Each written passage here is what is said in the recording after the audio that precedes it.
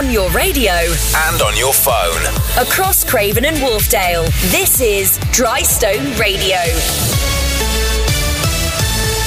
We certainly are. Very good evening to you. Welcome to this edition of Men's Health.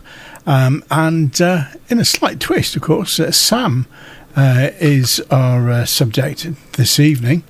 And what it's all about basically is a story of a jealous wife who tricks her husband into a blind date to see if he would play away.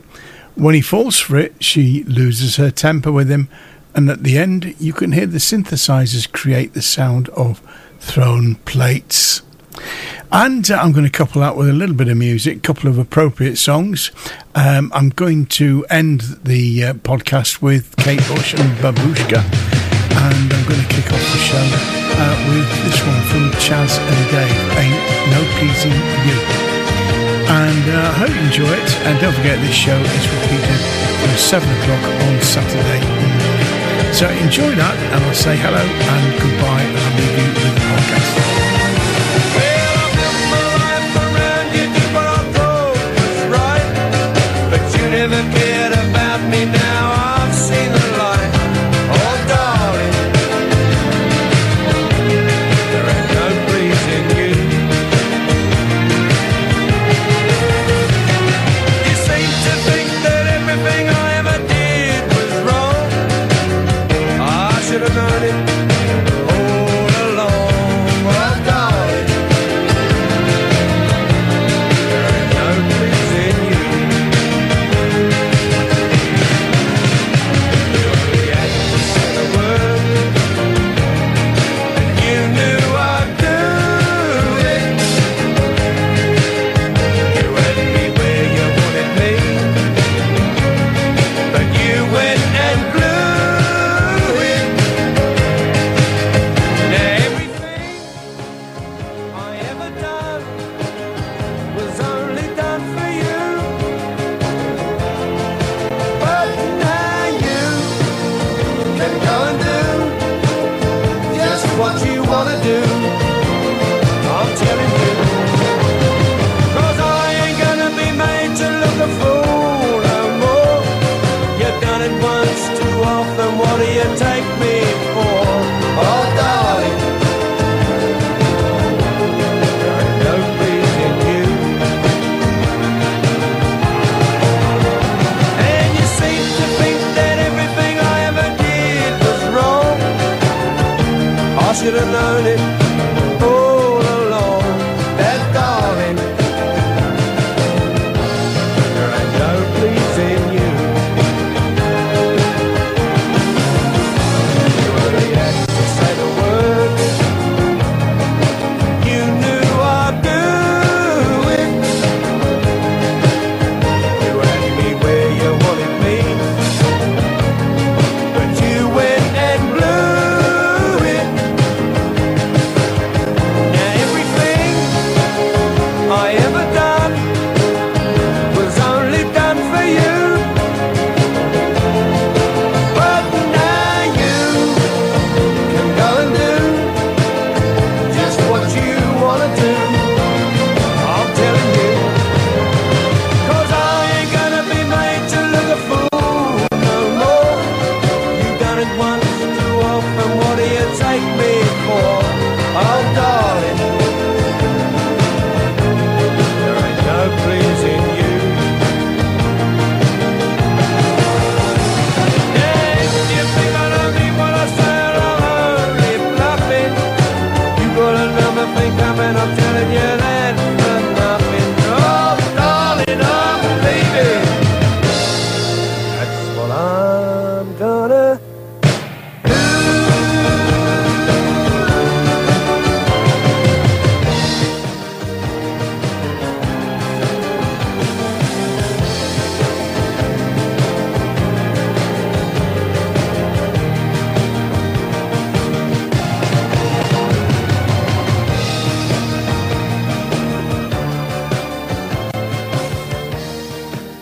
Okay, welcome Sam to FTD Talk, and thanks for sharing your story today. I'd like to start by asking you how the relationship started.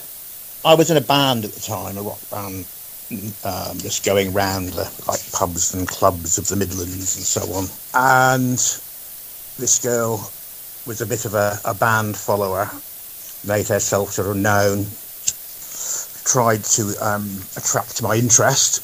I mean, there's the sort of thing that goes on all the time, and I've never really taken any notice before. And this went on for a while, and then one particular gig, she'd had this complete makeover. I did not recognise her at all, and she actually looked really, really good. And I was in this difficult situation of having sort of totally blanked her previously, and anyway, she really went for it and carried on going for it for about, I don't know, 6 months or so, and in the end I succumbed. What was it like with your partner before the abuse? We saw each other on and off for, well, the best part of 4 years, I suppose. At the beginning, I just thought that she wanted a notch on her bedpost, and I thought that when I did succumb, I thought that would be it. I thought she'd be happy and that would be that. But she made it sort of clearer as time went on that, she wanted an actual relationship.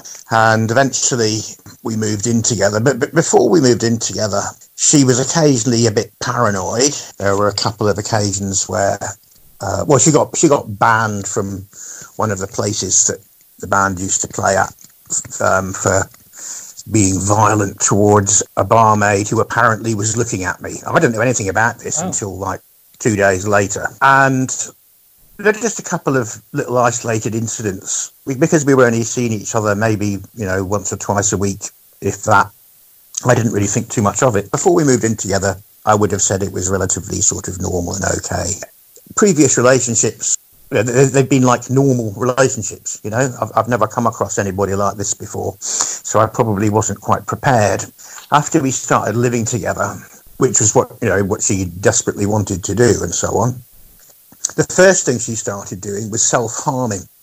I could see that she'd done a bit of, minor self-harming in the past. You could see it on her arms, but this wasn't minor. This was like, I actually had to take her to A&E the first time. She cut herself really deeply.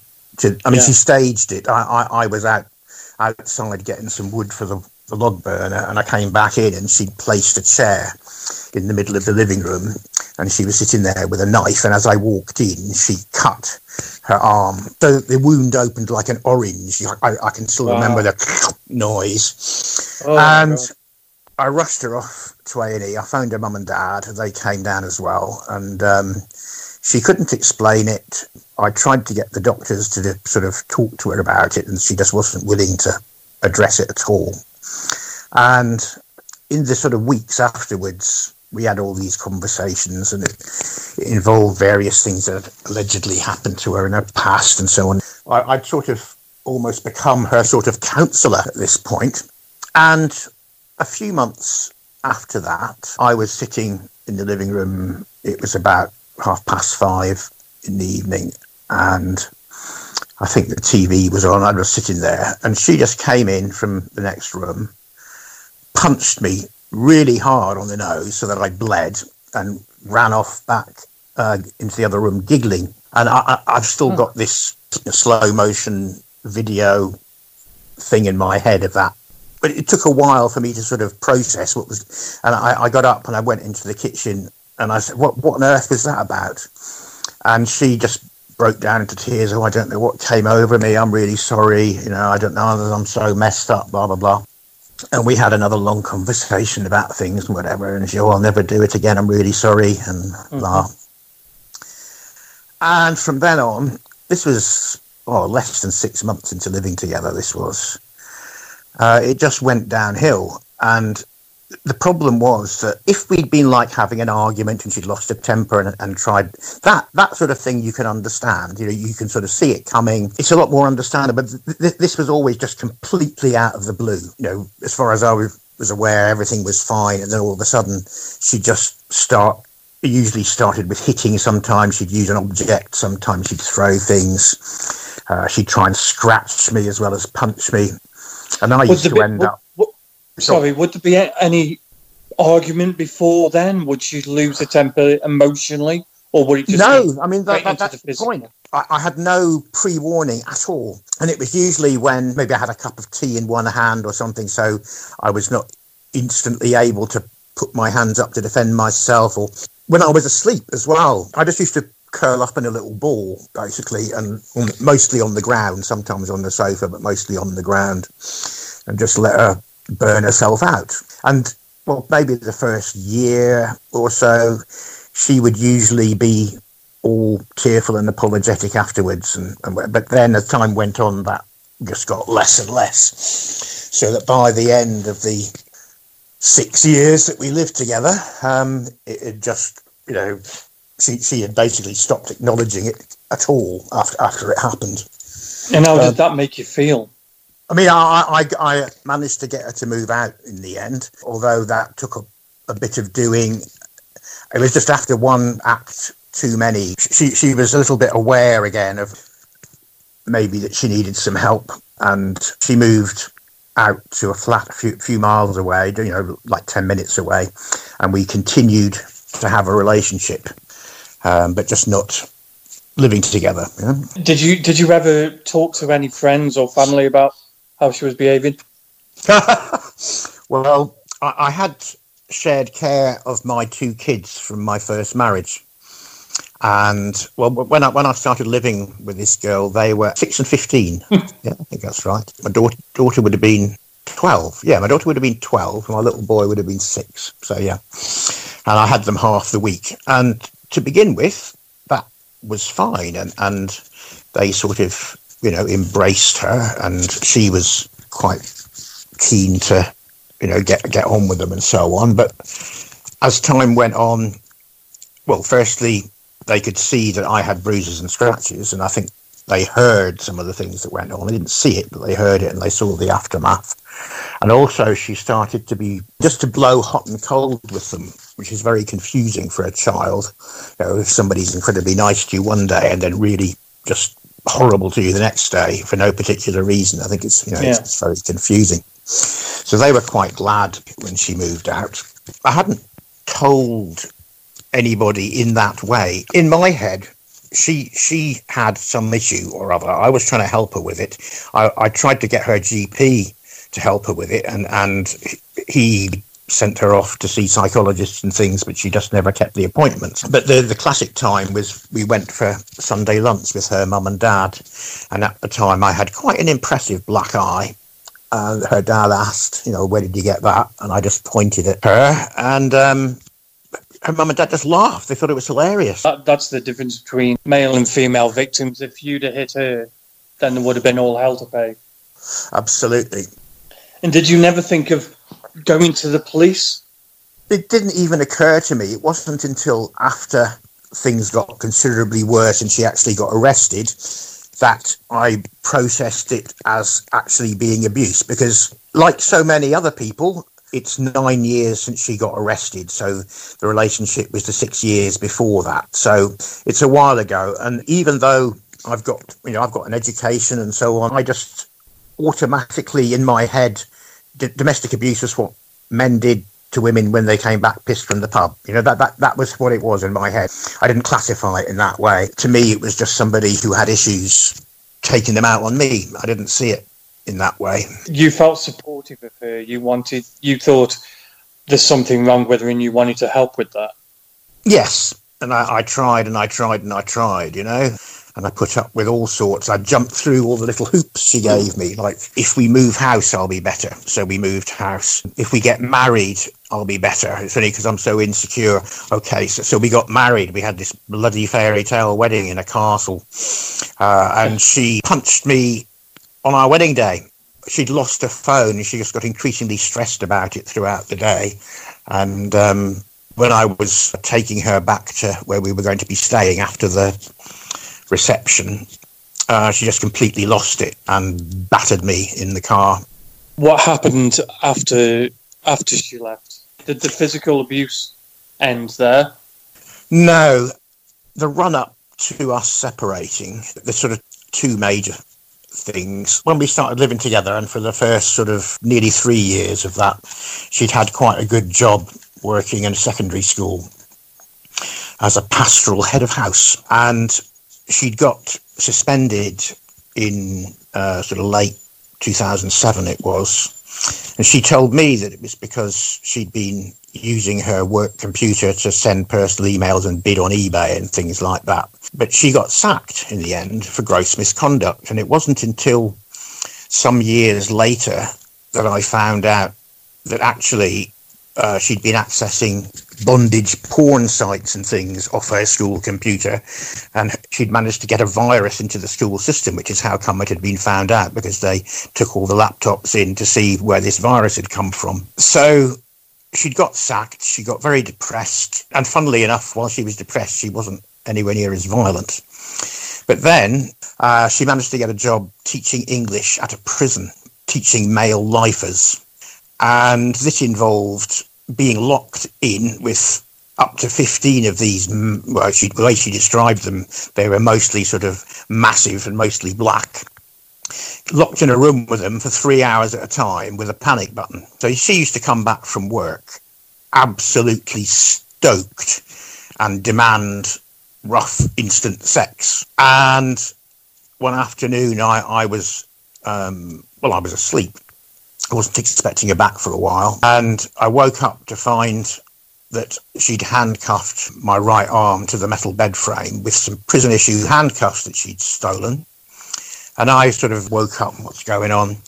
And I sort of started to try and sit up. So she hit me round the head with a speaker from the little stereo system we had at the side of the bed, and tied my other hand into the bed with some twine, and then tried to have sex with me. And I wasn't remotely interested, if you see what I mean. Yeah. And that made her very, very cross. So she beat the shit out of me and basically left me tied up for 20 minutes, half an hour, and then came back and released me. And she wouldn't talk about it, just completely blanked it.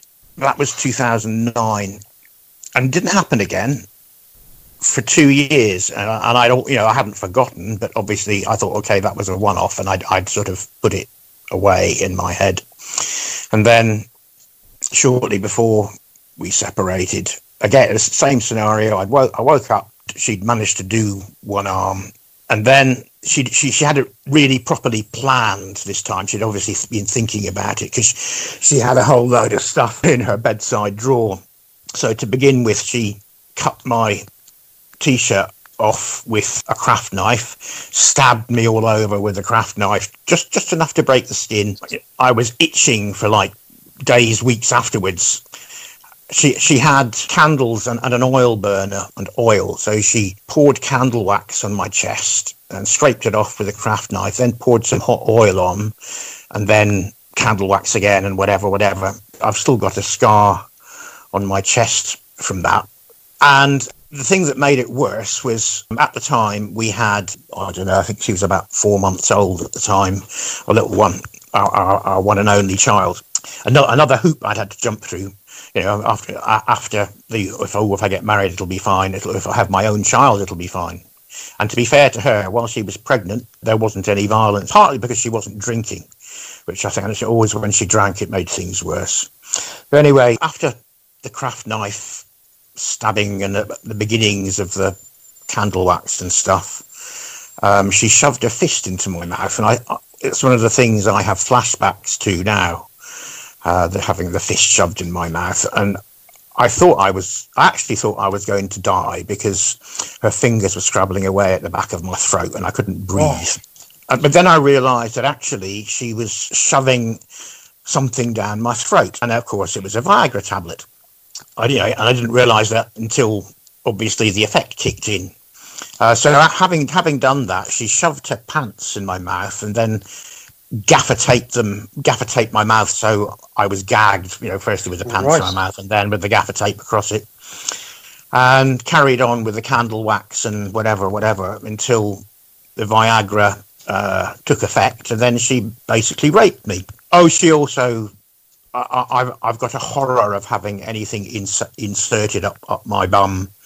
When I had to go and have a colonoscopy previous to that. And when I'd had the rectal examination, I pretty much screamed the hospital down, you know.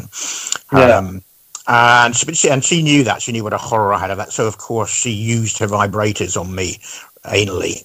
And I was trying not to make lots of noise because the baby had woken up by this point in her Moses basket at the side of the bed, and she was watching. I could see her watching what was going on. God knows what hopefully she doesn't remember anything, but I was trying not to make a noise for her sake. And of course, part of what she did involved squeezing my testicles very, very hard so that I couldn't come. Made it absolutely impossible for that to happen. So when she'd finished with me, she sort of climbed off, picked up the Moses basket, sort of cooed to the baby, took it off downstairs and just left me chained up. Came back, I don't know, half an hour later or whatever, let me go. And I went and sat in the shower for I don't know how long, quite a while. And then I dried myself off and got some clothes on. I went downstairs and she was sitting in the living room with the baby. And the first thing she said to me was, "What's for dinner?" Wow. So Yeah. Nothing at all. Not a thing. And I tried to talk to her about it. And after that incident, I dismantled the top part of the bed so she couldn't do it again. She tried, but I'd made it so that I could get out, which got me another beating, but that was actually better than the other thing. A lot of people would say, why didn't you leave at that point? Why didn't you kick her out at that point? Why didn't you go to the police at that point? Well, again, it didn't occur to me that it was a criminal thing. I was, after that, trying to get her to move out. I wasn't moving out because I'd put my entire life savings into buying this house. She'd put nothing in at all. I'd been paying the mortgage. I had my two other kids whose home it was for half the week. I had this other child with her. And as far as I was concerned, it was my home and their home. And if anybody was going to leave, it was going to have to be her. Yeah, and that did eventually happen. We actually had a reasonable conversation, a rational conversation, where she acknowledged that things were, there was something not right and she needed to get some help. So when she moved out, this was going to be a 6-month short let while she got some help. And then theoretically we were going to live together again, all being well. And we were still seeing each other. Every night that I didn't have my older kids, she demanded that I spent with her. And I did sort of say to her, "Well, you sure you mean every night?" She was absolutely adamant about that, because basically she still thought that if I had a night on my own, I'd be off shagging somebody, because she'd always had this paranoia, even though she had absolutely nothing whatsoever to base it on. She used to monitor my phone. If the older kid's mum ever called me, she had to be there. And if that ever happened when she wasn't there, that got me a beating, because God knows what I was saying to her, blah, blah, blah. "Oh, you just want to get back with her." And she'd remarried and had another child of her own, my first wife. And we only ever communicated about the kids. And we were very good with how we did our shared care thing with the kids, We put the kids first, like you're supposed to, and that was fine, apart from when she got involved with it. So this sort of relationship from a distance carried on. Well, it sort of vaguely worked for a while, because the way her flat was designed, if I sat in the right place, I knew I could escape. If I could see some signs of anything, if I thought anything was going to go. And a couple of times I did that. I just escaped. I could never do that in the house. She'd always bar the door. There wasn't an escape. A friend of mine was here yesterday who hadn't been to the house before, and saw that there was broken floor tile in the kitchen, and said, "Oh, how did that happen?" And I said, "Well, that's one of the relics of my violent ex." And then I sort of realised that every single door has been bashed off its hinges by her at some point, so all the hinges are a little bit, dodgy. They've been the screws have been, refitted the door, if you see what I mean, but they're all a bit wobbly. There's 2 broken windows in the kitchen door, which has got like a glass bit.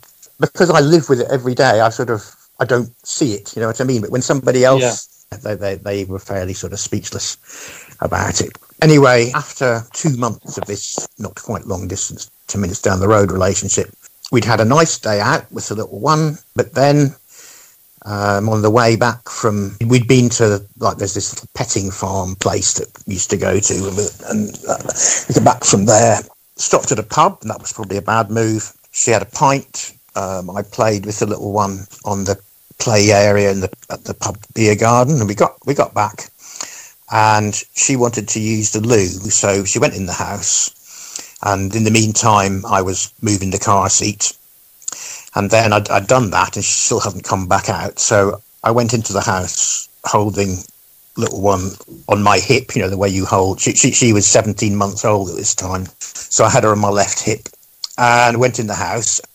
And just as we were getting in, just reached the bottom of the stairs, I could hear all this shouting and screaming and banging from upstairs and breaking glass. And then the next thing, she comes screaming down the stairs like a banshee and starts attacking me, screaming incoherently. I had no idea what was going on. And because I was holding little one on my left hip, I couldn't protect myself very well. I couldn't curl up in a little ball. I got some proper damage, mostly down my right-hand side. And again, I've still got scars from that.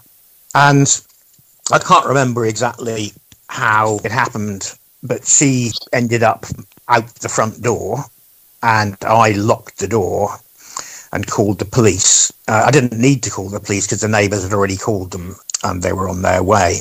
So the neighbours sat with her until the police arrived, and the police arrived and arrested her, and then they came back and took photographs of what she'd done. This was about 5:30 in the afternoon that had happened, so the police were here before 6, and then they took her away. The neighbours sort of made sure I was okay, and basically I gave little one her tea and bath and bed. Then the police rang me would have been about 9 o'clock, I think, to say, did I want this dealt with under local resolution? And I said, I didn't know what that was, so they explained it to me. And I said, well, okay, as long as, she agrees to get some help. So they said they'd get back to me. And then they got back to me about half an hour later to say, no, our inspector says it's too serious for local resolution. Do you want to press charges? So I thought about that for a bit. And then I thought, yes, okay, I do. Because something's got to be done. So they said, okay. And I thought that was it. But then they rang me back at about 1:30 to say that the CPS had said that they weren't going to charge her. And this is a direct quote. They said, because the jails were too full of looters and rioters. Oh, so they completely ignore the attack that you endured? Yes, so I went to bed. And then at 4:30 in the morning, 4:22 to be exact, bang, bang, bang, bang, bang on the door. And I had a look, and it was the police. So I went down, and they'd brought her back to the house, even though she wasn't living in the house, because she told them she was living here, and she told them that she had residence of our child, which again was a lie because we hadn't been near a court at that point. So I had like a 40-minute standoff with them, which is so ridiculously unbelievable. They were a different shift, so they didn't know what she'd been arrested for. All they knew was that she was at the police station, she hadn't been charged with anything, and she told them she needed a lift home. And this was apparently her home when it wasn't. Throughout this whole thing, they were quite aggressive with me. And I would say, no, she's not coming in. She's not taking the child. And I tried to explain what had happened and showed them, because my arm was still bleeding. So eventually they went away, not before they'd had a look at the sleeping child to make sure the child was okay, and not before they'd checked that I had nappies and food. So, they went away. And then the next day they came back again because she told them that I'd been making threats towards the child, which again is completely untrue. I hadn't been in contact with her at all. I think I'd already blocked her on my phone at that point. So again, I went through this. They had to see the child. They had to see that I had nappies, and I had the classic "Can you cook?" Ha! Yeah, right. This happened 5 times in the next 6 days, and eventually I said to the 2 police guys that were here, I said, if you let me know what time you're coming tomorrow, I'll put the kettle on. And they went, "Oh, has this happened before?" And I said, "Yes, this is the 5th time in 6 days that you've been sent around here." And they went, "Oh, we didn't know." So they went away and checked up what was been going on. They stopped coming after that. There's not much communication with the police then between themselves. Apparently not. No, apparently not. So they stopped coming. Yeah, and at that point, I'd been doing lots of Googling. I'd got myself a solicitor who said they could get me legal aid or whatever. And I made an application for a non-molestation order and residence order and prohibited steps, all those things, so that the child couldn't be taken away from me. And we went to court and we got those. And then 2 things happened. Firstly, my legal aid got frozen, and I didn't find this out for 5 months. Why? But apparently my solicitor, who was pretty much straight out of college, had made a mistake on my legal aid form and had put my childcare costs in my income box and vice versa. You'd think that the legal aid agency would see what a simple error that was. But no, it took 5 months of me having no legal help, no legal aid, nothing. And I couldn't get another solicitor because apparently I was still technically represented. So I had to try and deal with it all myself. And it was impossible, basically. And during this time, she started making ever increasingly serious false allegations. She started off by saying I'd been violent to her. Then she said that threatening to kill the child thing, that came up again. Then she accused me of sexually abusing my older kids. So they were all of a sudden subject to a child protection investigation. And I have to say their mum was brilliant through that. The kids were totally freaked out by it, by having to answer these questions and so on. 10 years later, it's still quite a raw thing, that obviously found that there was nothing going on. It was all fine. So then she accused me of having an inappropriate relationship with some unspecified child at the school I was working at the time.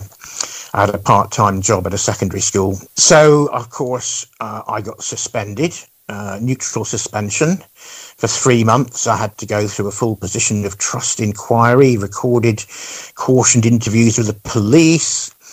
And given that I only lived 500 yards from this school, I was terrified the whole time because, if it gets out that somebody's been suspended, I'm expecting bricks through the window. Eventually, again, that all came back. No case to answer. Nothing's gone on. I was allowed back to work. Work, again, was very supportive and very good. They knew that there wasn't anything going on. But it was absolutely horrendous. And I was in a complete state at this time. And we ended up with a shared residence order. The assault was in the August and the shared residence order was in the February. And they lifted the non-molestation order. During the time of the non-molestation order, she stalked me from up the road. I lived at the bottom of a hill. So she'd park as near to the top of the hill as she could to still be able to see the house.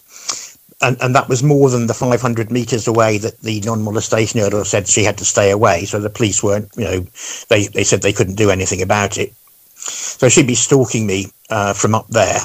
But then after they lifted the non-molestation order, I just got bombarded with messages demanding a key to the house, saying she was moving back in, saying she's going to be moving her stuff back in next week, blah, blah, blah, the whole thing. And again, I was absolutely bloody terrified. I changed the locks and spent as little time in the house as I possibly could, because one of the things that she'd done in November, one morning there was a knock on the door and I went to answer it with little one, again carrying little one, because I thought it was the postman. It was about the time the postman usually came, and if it was a parcel or something, you'd have to knock the door. And I opened the door and there were these 2 big blokes there that I didn't know, and the conversation went something along the lines of, we know your wife, and if you don't give her a baby back, we're going to be back. And then they sort of kicked the door and ran off. So I reported that to the police, and they came out and took descriptions and so on. And from the descriptions I gave, they were pretty sure that one of them was one of her ex-prisoners from the prison she used to work at. And they tried to track him down, and from what I remember, he obviously had an alibi, you know. Of course he did. So I was expecting something like that to happen again. I was expecting her to send some more heavies round, you know. So I was just completely and utterly shocked at the time. I couldn't sleep. I just didn't sleep at all. You know, like when you wake up, you have like 5 or 10 seconds before the world hits you, you know? Yeah. Before you remember where you are and what you do. And it was so awful being hit by remembering everything and that I just, my body then just refused to sleep. And I was like just a total mess. Were you seeing a doctor about it, or? No. See, one of the other things, when I was in the relationship, I'd previously been living, you know, before we moved in together, I'd been living 40 miles from where we started living together. And she wouldn't let me move my GP. She had a local GP, or she registered with a local GP. She wouldn't let me do that. And I wasn't particularly bothered because I never went to the doctor anyway, do you know what I mean? The two occasions, I think, when I did have to go to the doctor, she came with me, you know, the 40 miles there and back. Again, I just didn't register it at the time. You know, this was part of the control and keeping an eye, paranoia thing. But I'd registered with a GP by then, after we'd separated. And I think I had a meltdown. I think I just had I can't remember what I'd gone to the surgery for, but I think I just had a complete meltdown. Just completely and utterly howled in front of this doctor that I hadn't met before, and they didn't know what was going on. And I explained, and he was actually, he was the senior partner. I think he'd probably seen it all. He was very understanding and very, very helpful. Of course, they want you to start taking drugs, and I've always refused that. I'm not going to take antidepressants or whatever. I've seen what it does to too many other people. And of course, there's an 18-month wait to see a psychologist. So I got myself some counselling. It's called the Rape and Sexual Violence Project in Birmingham. Because by then I'd started having proper flashbacks. I didn't know what they were. To begin with, they were like apparitions, the sort of thing that you get in a horror movie where something just suddenly appears. Yeah. You know, it's not real, but my God, does it look real. Yeah. The first time that happened, I was absolutely terrified. The next time I was sort of less terrified, and I shouted at it and it disappeared. But then I had a physical one where I woke up and I couldn't move. I couldn't move my body. The only thing I could move was my eyes. And it was dark, and I couldn't see her. I couldn't smell her. I couldn't hear her. But I knew she was there, and I could feel pressure on either side of my legs. I knew she was like kneeling astride me. That's what it felt like. And then my mouth was being just gradually forced open, and a fist went in. And again, I thought I was going to die. It was just a complete replay of that. And then all of a sudden, it had gone, but I still couldn't move. And it took me, I don't know how long, 20 minutes, 25. I've got no idea how long it took before my legs started to unfreeze. I actually thought at that time that that was it. I was going to be paralysed for life. That was it. And, well, I pretty much fell off the bed and went very slowly on my knees and sat in the shower until the rest of my body started working again, and that was absolutely terrifying. And at that point, I knew that I needed some help. So the guy at RSVP gave me some strategies to deal with it, which were very effective after a while. To begin with, I was having more because I was talking about it, and it's the first time I'd ever told anybody all the details. And he did warn me that, you know, it might make things worse to begin with, sort of thing. He also suggested eventually that maybe I might like to report this with the help of an ISFA, as they call them, an independent sexual violence advisor, because what had been done to me was clearly a criminal offence. I still hadn't thought about it in that way, and I thought about it, and I was told, you know, the chances of anything being done about it are actually very slim, because they said only 1 in 4 of the cases that they take to the police end up going to the CPS, and only 1 in 4 of those end up going to court. So I said, okay, I just thought it might be therapeutic for me. They said they'd accompany me to the police station, whatever. The day before I was due to go and see the police, the ISFA rang me up and said, look, they're really sorry I can't make it tomorrow, but don't worry about it. You can go on your own. They're trained officers. I've spoken to them. Everything will be fine. So I psyched myself up and I went along and I waited in their little waiting area for a bit. And then these two female officers appeared and took me into a back room. And the one that was obviously in charge had this big sheaf of papers that she shuffled. And then she took a sheet out and looked at it and looked at me and said, it says here she used to squeeze your testicles. Well, you must have enjoyed it or you would have reported it sooner. And at that point, I just couldn't say another word. So I went away and I made a complaint. And of course, they denied saying anything. Of course they did. And I talked to the ISFA about it, and I went and redid it with my ISFA female, with another set of officers at a different police station. This was a bit more respectful, but what they basically did, and I've been told since that this isn't normal, but I didn't know that at the time, and all I had to compare it with was what happened the first time, and it was better than that. They put me in a room on my own, and there was a camera recording me, obviously, and a microphone recording me, and they got me to sit in a chair and then barked questions at me while they filmed me, answering. I'd been expecting it to be, more face to face. No, it was in this room being barked at. So I answered everything that they asked me. The questioning got quite aggressive towards the end and quite quick fire, and I found myself just sliding lower and lower down the chair, so I was almost horizontal. And then afterwards, they said that they would go and interview her, which I think they did.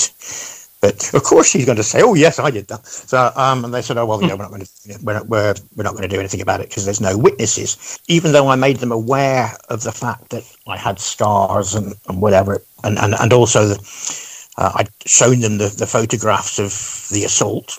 At no point did they ask to do a physical examination and look at the scars or anything else. At no point did they ask about my mental health and so on. So nothing got done. And all that happened was it made my ex even worse because, she'd obviously had a visit and that fired her flames again. I got more abuse from afar for a while after that. How is your life now?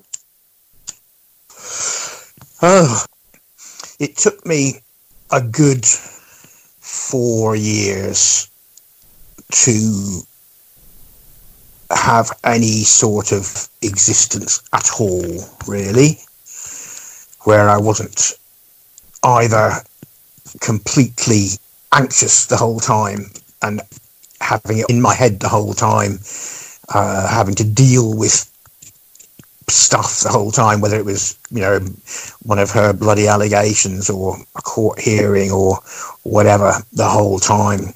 And I think getting a bit of control over the flashbacks was probably a first step. The thing that's got me sort of back to normality is, I'm a musician. I've always been a musician. I've worked in music sort of for most of my life, one way or another. And I couldn't play for the first however long. I just couldn't. I couldn't pick up a guitar. I couldn't do anything because it just made me too emotional. I started playing again, not because I'd sort of thought about it, just because basically a song wrote itself in my head and I knew I had to sort of get it recorded and stuff. And that's helped. I'm now back playing again properly, or I was until we had the lockdown, and I don't know if it's ever going to happen again now, because hey, will we still have any venues when all this is over? So that's a bit of an issue at the moment, because that was my main strategy for coping, was being able to go out and play again, and I can't now. But yeah. I did a questionnaire for there's quite a big study going on at the moment, the University of Cumbria. You might have seen it online. The Firebird site, she's called, on Twitter. I sort of did the pilot one with her, amongst other, there were other people as well that she was piloting it with. And one of the questions was, what do you think?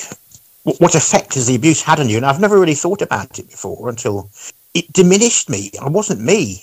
It just took me away. I'd sort of retreated within myself completely, just basically trying to survive each day one at a time. I've sort of come out of that more now, and I've found other things to do which help. I've been speaking to students and so on. I've been asked to do that by a service user and care organisation that I got pointed towards. But at the end, I'm still involved in legal proceedings, still after all this time, because she stopped me seeing my daughter, who's now 10. She stopped me seeing her in breach of a court order it's over 18 months ago now, and I've been trying to get it sorted.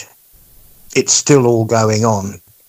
She tried to have the house sold from under me as well, because, we were married, she had a right to whatever. And I managed to get that headed off. She won the first round, and then I won an appeal. So all that time I was imagining that I was going to be homeless. Wouldn't have had anywhere to go, because the other thing that she managed to do was she managed to leave me with £53,000 worth of debt.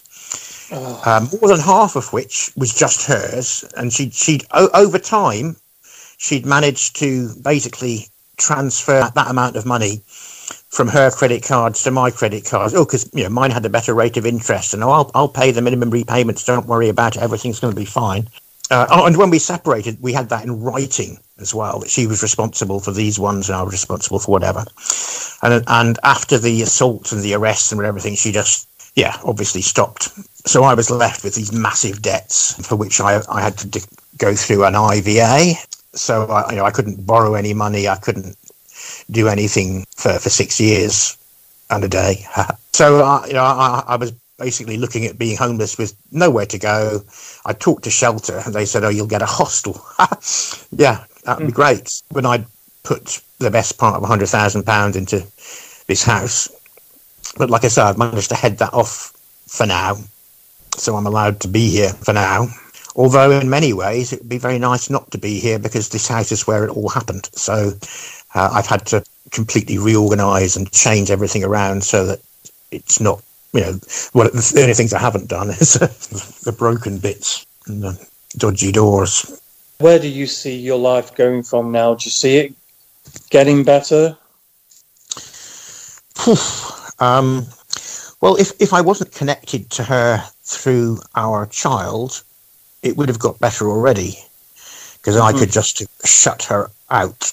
I'm sure she'd still have tried to carry on abusing me, but it wouldn't have mattered so much, just because there's a child involved who I love and worry about.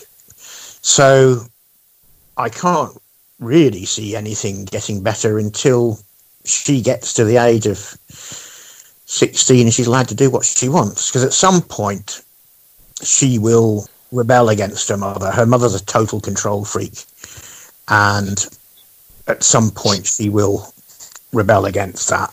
I know she will, and maybe begin to see her mum for what she is, Yeah. I've been warning people about this throughout, why make this poor child go through this when actually you can sort it out. But because the whole system is so hugely biased towards the mother, even despite all this history, they're being sacked for work for accessing porn. I've had lawyers say if that had happened to you, you wouldn't see your child ever, Yeah. I've also had lawyers say to me that they've had people who've done quite long stretches for GBH who see their children more than I do.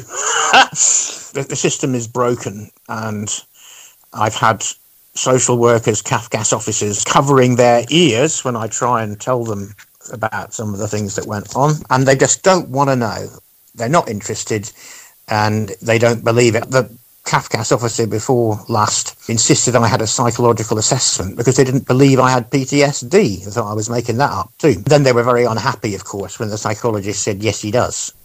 Well, that is horrific what you've had to go through, and I'm very sorry that you've had to go through. But I really appreciate you being brave enough to give me your story. If it helps anybody else, I mean, the reason I go and do talks to students is, you know, my motivation for that was if I can help one social worker of the future realise that this is what does go on, then that will be worth it, you know. It's all about just raising awareness, and I think there's a little bit more awareness than there used to be, but I don't think that's translated into men being treated any more fairly, and I really don't think that's the case. But it still seems to be that if you're the man, then you're obviously the one who's in the wrong.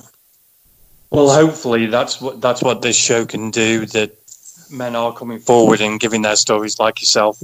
Then it will, you know, it will get out there, and more men will be helped. I really hope so, because it's not just for society in general. It's for men who are in these situations and maybe, like me, just didn't see it as what it is, you know? Yeah. And there is help now. Before I got some proper counselling, I had some telephone stuff through Mankind. Mankind were great. Mankind were brilliant at signposting me to resources, and also making me realise that I felt terribly alone at the beginning of after she'd been arrested and I was going through all the false allegation. I just felt incredibly alone and isolated, and they helped me to realise that actually, no, you know, it's happening to loads of men. And I went to a couple of groups where basically all these people from all different walks of life, but my God, their stories were so similar. Yeah, the guy who ran the group used to make this little joke about how all our exes had all been brought up on the same very small island and then dispersed into the community because their tactics were so incredibly similar. You know, the false allegation that everybody that I met there had been accused of doing things. So there was one guy who his ex had actually been getting help. She was an alcoholic and had been in and out of rehab, and he had the kids. Then when she was out of rehab, she'd make some allegation. The kids would be removed. They'd investigate the allegation. The allegation would come back as not true, and the kids would be returned, right? And in 4 years, he'd had 11 different social workers. Yeah. And none of them seemed to understand what was going on. None of them put two and two together and said, oh, I can see this has happened a few times before. Maybe we'll treat it with a pinch of salt this time. No, none of that, you know. And that's what's happened to me. And I do understand that, you know, if somebody makes a serious allegation, it has to be looked at. But then you need to look at the history as well. It's been happening to me now for the best part of 10 years. You'd really think that they'd just stop listening after a while, you know. But no. Well, I really appreciate you talking to me today. Well, I appreciate you asking, and I appreciate that. I appreciate what you're trying to do, and I really hope that even if one bloke listens to this and realises what's happening and gets some help and escapes before it's too late, then it's all worth it, isn't it? Awesome. Thanks very much, Sam, and I wish you all the best for the future. Cheers, John. Thanks a lot. And same to you. Cheers now. Take care. Bye-bye. Bye. Bye.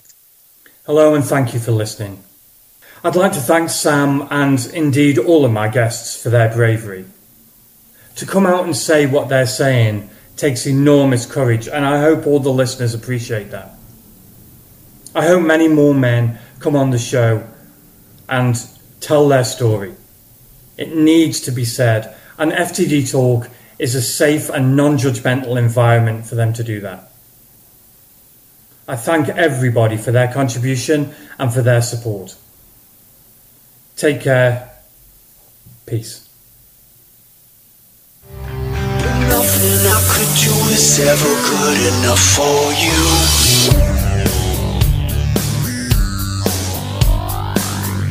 I could barely make it through the day without fear in my heart would send you away.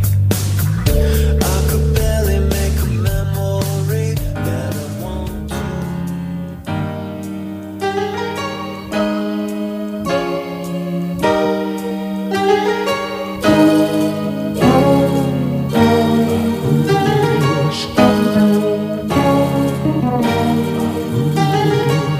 She wanted to test her husband. She knew exactly what to do. A pseudonym to fool him, She couldn't have made a worse move.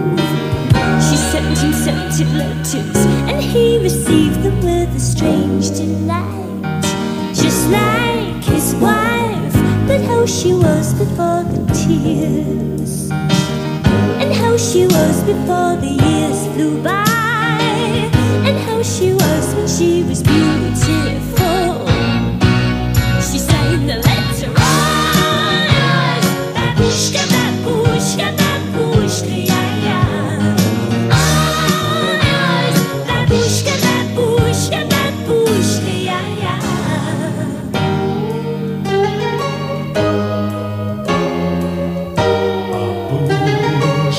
She wanted to take it further, so she arranged a place to go, to see if he would follow for her incognito.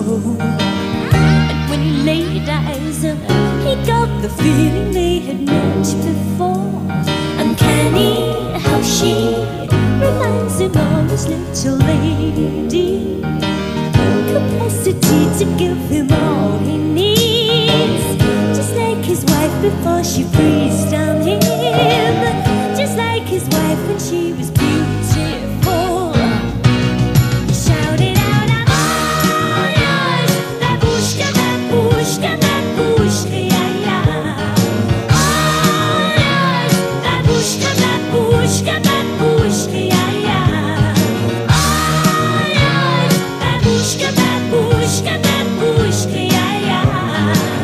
How's that rascal of a brother of yours? Super. And your sister, how's she? Oh, lovely as ever. And how's your Labrador?